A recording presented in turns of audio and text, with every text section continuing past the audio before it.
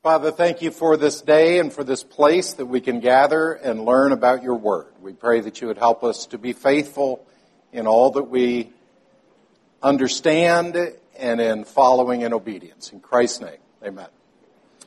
All right, so young people, this is your opportunity to take off, and it has been a while since we have been looking at the confession.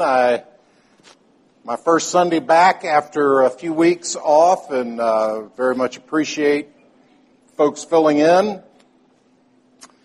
But let's go ahead and pick back up where we left off, which was in the very middle of chapter 24 on marriage and divorce.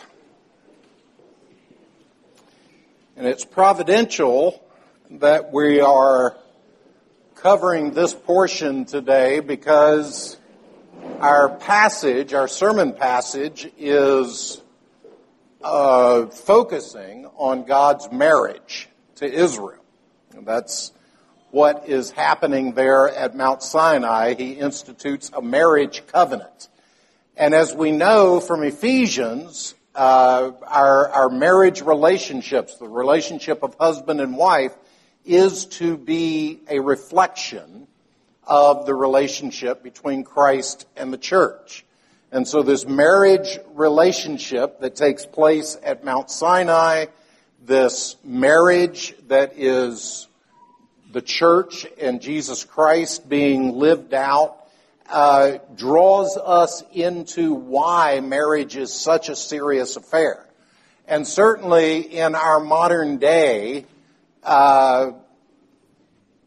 marriage it's seen as something that is often light. It's seen as something that is optional.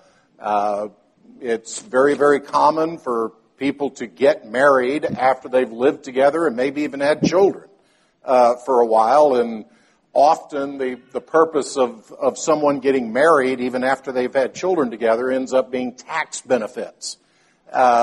We miss what the Scripture teaches us about marriage when we don't focus on its overall reflection of God and His relationship with the church.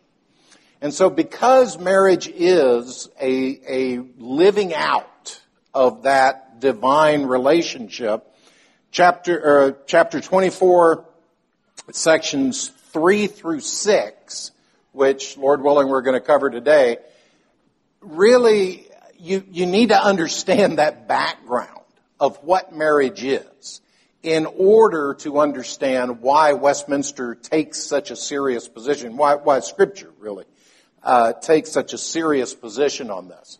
So the first section that we're going to look at, section 3, is that it is lawful for all sorts of people to get married, for all sorts of people to marry who are able with judgment to give their consent. Yet, it is the duty of the believer only to marry in the Lord.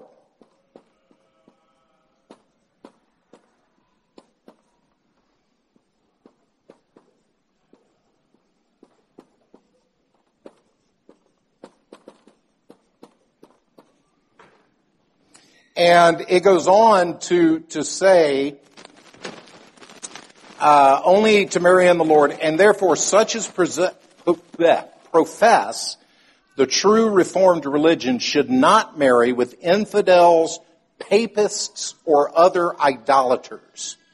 Neither should such as are godly be unequally yoked by marrying with such as are notoriously wicked in their life or maintain damnable heresies. So, what is an obvious implication of this principle for single people?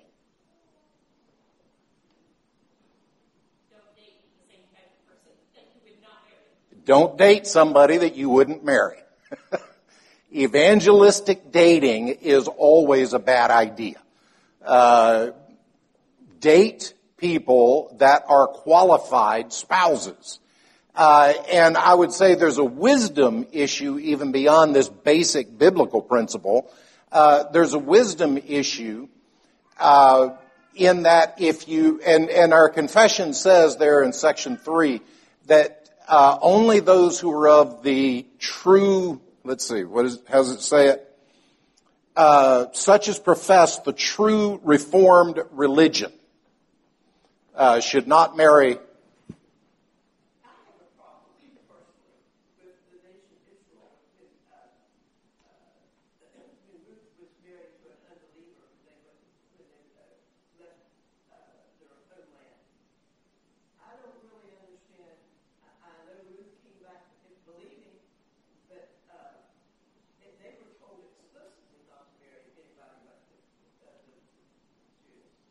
So, it would be Ruth's first husband that was in disobedience by marrying a Moabite. And then when Ruth says, your people will be my people, we see there an example of, this shouldn't have happened. But in the same way that, Abraham should not have gone into Hagar. Thank you. Abraham should not have tried to short-circuit God's promises by listening to Sarah and producing a child through Hagar.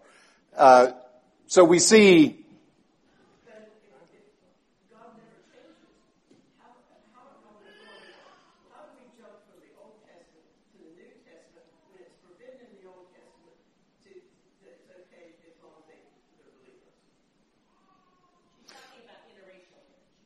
Okay, so I think what we need to understand is that both in the Old Testament and in the New, you've got two categories. You've got the people of God and those who are not the people of God.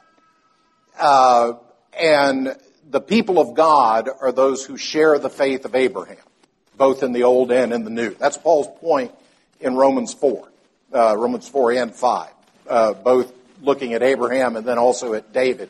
It's their faith, not their ethnic identity, that makes them the people of God. So that's Paul's point in Romans 4, but then he loops us into it by saying, and if you share the faith of Abraham, then you too are the child of Abraham. So I think we see Israel in its national identity as the people of God in the Old Testament. And that's why in order to become one of the people of God, you had to become Israelite. You had to be circumcised. You had to make yourself ethnically Jewish. But then in the New Testament, to become the people of God, it's still that washing, that cleansing of the Word, but it's through baptism. And so I think both in the Old and in the New, you've got these two basic categories. You're either in covenant with God or you're not in covenant with God. And so I'm not sure if that gets to it. Okay. Okay. All right. So to circle back, Section 3 is saying that to follow on with the illustration that I just gave, you've got the people of God and you've got not the people of God. And I would argue, and I've preached on this when Genesis, the great sign of apostasy that led to the Noahic flood, where the sons of God looked at the daughters of men and saw that they were desirable. And so I think even back then, you've got this seed of the woman, seed of the serpent problem, and not recognizing that we are not to be unequally yoked. We should not be pulling together, because what's the purpose of marriage? Is the purpose of marriage to make you happy? Thank you. No. No. The The foundational purpose of marriage is what? Procreation and, right, to reflect Christ in His church. God said it is not good that man should be alone. Therefore I will make him a helper suitable for him, and the two shall be one flesh. These two individuals need one another in order to help one another to reflect the character of God, the character of Christ. And it's when we get off track on that we mess everything up.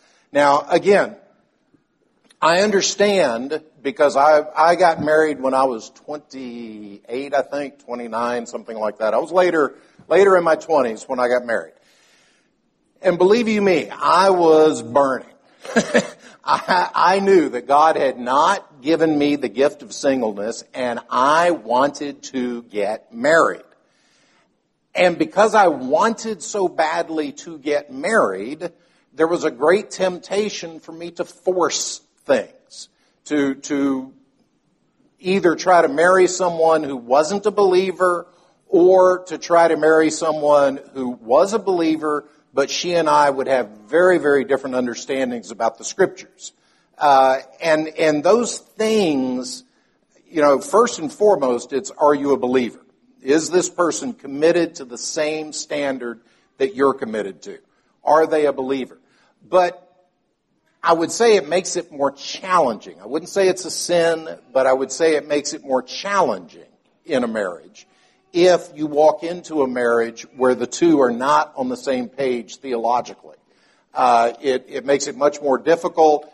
One of the things that I've always counseled my daughters when they're in this scenario, or when they in the past have been in this scenario, is, are you willing to submit to your husband's leadership on this?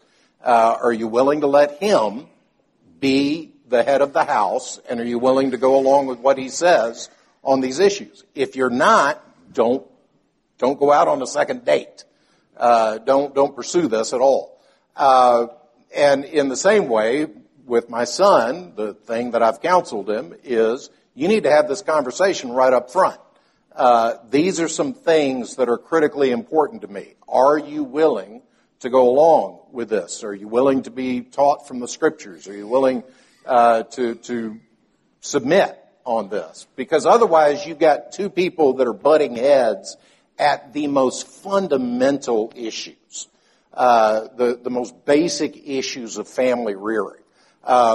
Ms. Vividelli pointed out one of the purposes of marriage is procreation. So right there, as soon as that little baby pops out, does God love him? Well, that's kind of that's going to be a tension. If one of you is committed to covenant baptism and one is committed to believer's baptism, and there's a whole lot of things that come out of that, but right there at the outset, you're going to have some struggles if you're not on the same page. These are not gospel issues by any stretch. They are not gospel issues. But it does make your marriage is hard enough. Anybody in here who's married will raise their hand and say, yeah, marriage is hard enough. It exposes you. I was talking with a couple yesterday, and I was saying, when you stand at the altar and you say, I do, you have just opened your heart and invited this person to drive through it with a Mack truck. They are going to see all of the things that you don't like about yourself. They're going to see all of the things that you're ashamed of. They're going to see all of you. And simultaneously, they've said, and I'm going to stick it out. I'm going to love you, and I'm going to be with you. And it's a very vulnerable thing to be married to another person. All your pride, all your public face that you put on outside the house, all that goes away in marriage, because these two people see each other in all of their ugliness, moral ugliness as well as physical, and wake up the next day and do it again. And so being on the same page is very, very important in a marriage. So first, critical foundation, believers only marry believers. Second, wisdom application is you really should be marrying people that line up with you on these essential, these basic, big doctrinal issues. I'll give you another example. Another example real quick. I know. Okay, real quick. How many of you have ever attended a wedding where the preacher preached out of Ephesians 5, or where, just the reciting of the vows, the woman was asked, do you promise that you will submit to your husband? And either you kind of went, ew, and looked around and wondered who was going to start throwing rocks, or, how many of you have found yourself in that moment, Ephesians 5, the submission to the husband, and thought, wow, this is awkward? Yeah. Yeah. I can tell you, as a pastor, I have preached that, and I have said that, and I have looked up knowing that there were going to be people that were looking at me going, you patriarchal caveman, you ought to be arrested for this.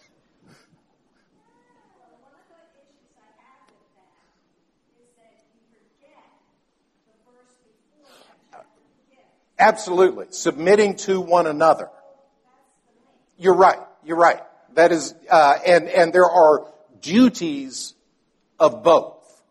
But, just saying Paul's words there. So it's not, and that's how I think the non-Christian world, but I would go further and say maybe even a lot in the Christian world, see this as the establishment of the man as the boss. And this is my house, and I will do, and you will do what I tell you to do. And I don't think that's scriptural at all. I think what is scriptural is in the same way that the Son delights to do the Father's will, and the Father delights to exalt the Son and give him a name above every name. In the same way, the wife delights to play the harmony, and the husband delights to play the lead and exalt his wife, and give her a name above every other name. And that's Proverbs 31, is the husband or the wife having a name above every name.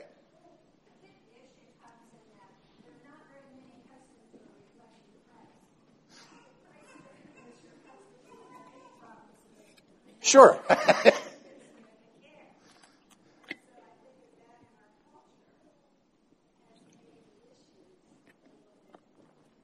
And that's a great point. To the degree that the spouse is not okay. I'm not going to get done with it today. No, these are good points. To the degree, I was talking with a young couple yesterday, doing premarital counseling, and I was talking about this issue of leadership and headship. And I said, I've thrown the leadership card down twice in my marriage. Twice in my 29, I think, years of marriage. Twice I've said, I'm the leader. You're going to do this. The first was absolutely sinful. It was absolutely stupid. I really wanted a ragged, beat-up pickup truck that I could purchase for $100, and I was going to put it in my garage, and I was going to buy the Haynes manual, and I was going to do a brake job on it, and I was going to repair. And my wife knew me. She knew that A, I can't change a light bulb without help, and B, I come up with all these grand ideas and get bored after a week or two of it. And so she really pushed back. This is not a good idea. We're spending money we don't have, blah, blah, blah, blah, blah. I am the leader of this house. This is my decision, and I'm saying we're going to do this. And she said, okay. And she never held it over my head. She never rebuked me for it. That speaks to her godliness, because that was the stupidest decision that I had made. Well, not the stupid. It was a big, stupid decision. I've made worse. One of many. It was a stupid decision. And really, I was using my leadership card as cover for my greed, for my pride, for my wanting a toy, for my selfishness. And all of those things aren't Christ-like at all. But that was why I threw that leadership card down, was because I wanted this toy. And that was stupid. It was stupid of me to do that. The second time I did it was maybe 12 years ago. Yeah, 12 years ago. We are driving through Africa. It's late at night. We have to cross over this river that our hotel, which includes our passports, is on the other side of. There's no going back. I got to get over this river. We start crossing the river, and I feel the back end of our car start floating, and we get washed down the river. We end up on the bank with the water breaking over us. So literally, we are submerged. And water is starting to come in around the doors. And I said to Meredith, open your door and get out. Once you're on the bank, I'll get out. And Meredith, understandably, is freaking. And she goes, no, I don't want to leave. She's convinced I'm going to get washed down the river. She's never going to see me again. She's in the middle of Africa. It's late, blah, blah, blah, blah, blah. And I turned to her and I said, do not argue with me. Get out now. And she did, and I got out, and everything worked out, obviously, just fine. That leadership card was different in its character from the first leadership card. The first leadership card was absolutely self-centered. The last leadership card that I threw down, the last time I threw down the leadership card, it was a lifetime, or 20 some odd years of trust, of her understanding me, and just, in this crisis, somebody's got to be the point man, and you got to do what I say regardless of what you think about it, because if we're sitting here and arguing about whether you get out of the car or not, we're both dead. You got to do what I tell you to do, and you got to do it now. And so I think one is different from the other. And I think you're right. The reason that we blow it is because all too often our leadership card is much more like my first one, which is selfish, greedy, childish, a person who has to declare that they're the smartest person in the room isn't. And the person who has to declare that they're the leader isn't. That's just, how it goes.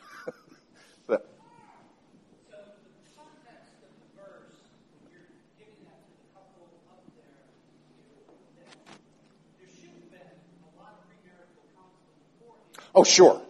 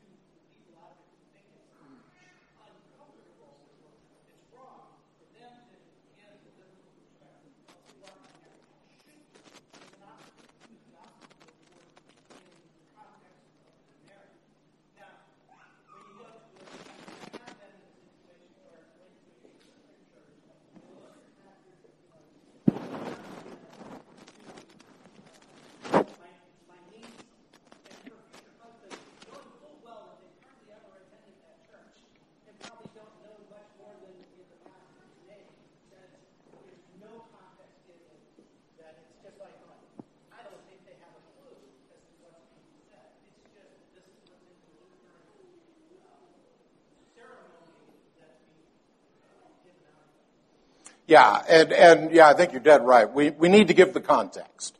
And that context requires, that's why I do premarital counseling. it requires a lot there. Okay, so we're obviously not finishing. The next two sections, Lord willing, we will take up next week. Yes, sir.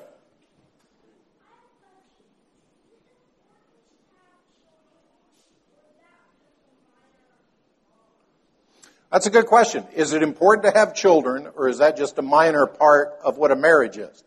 So, yes, it is. It is important to have children. God doesn't bless everybody with children, and so sometimes people aren't able to have children. But one of the purposes for marriage that God gives is to have children and to raise a godly family. That's what our what do you call it? Our Book of Church Order, the classical marriage.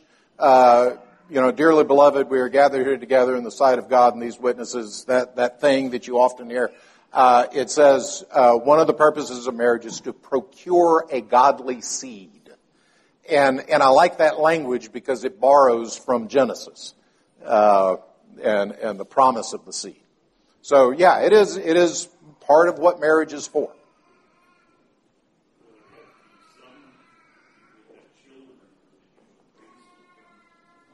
Yeah, just pragmatically speaking, we're one generation away from no more people if we don't not doing it. All right. Well, let me go ahead. Good questions, good interaction, but let me go ahead and close with prayer. And Lord willing, we'll close this chapter next week.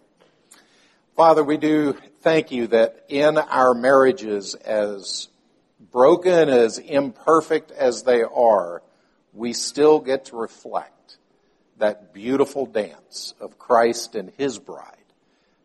We pray that in our marriages you would help us to be that agent of sanctification in our spouse's life and welcome them being that agent in our own.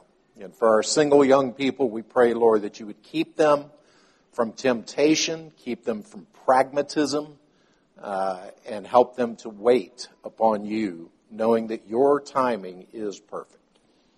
We pray in Christ's name. Amen.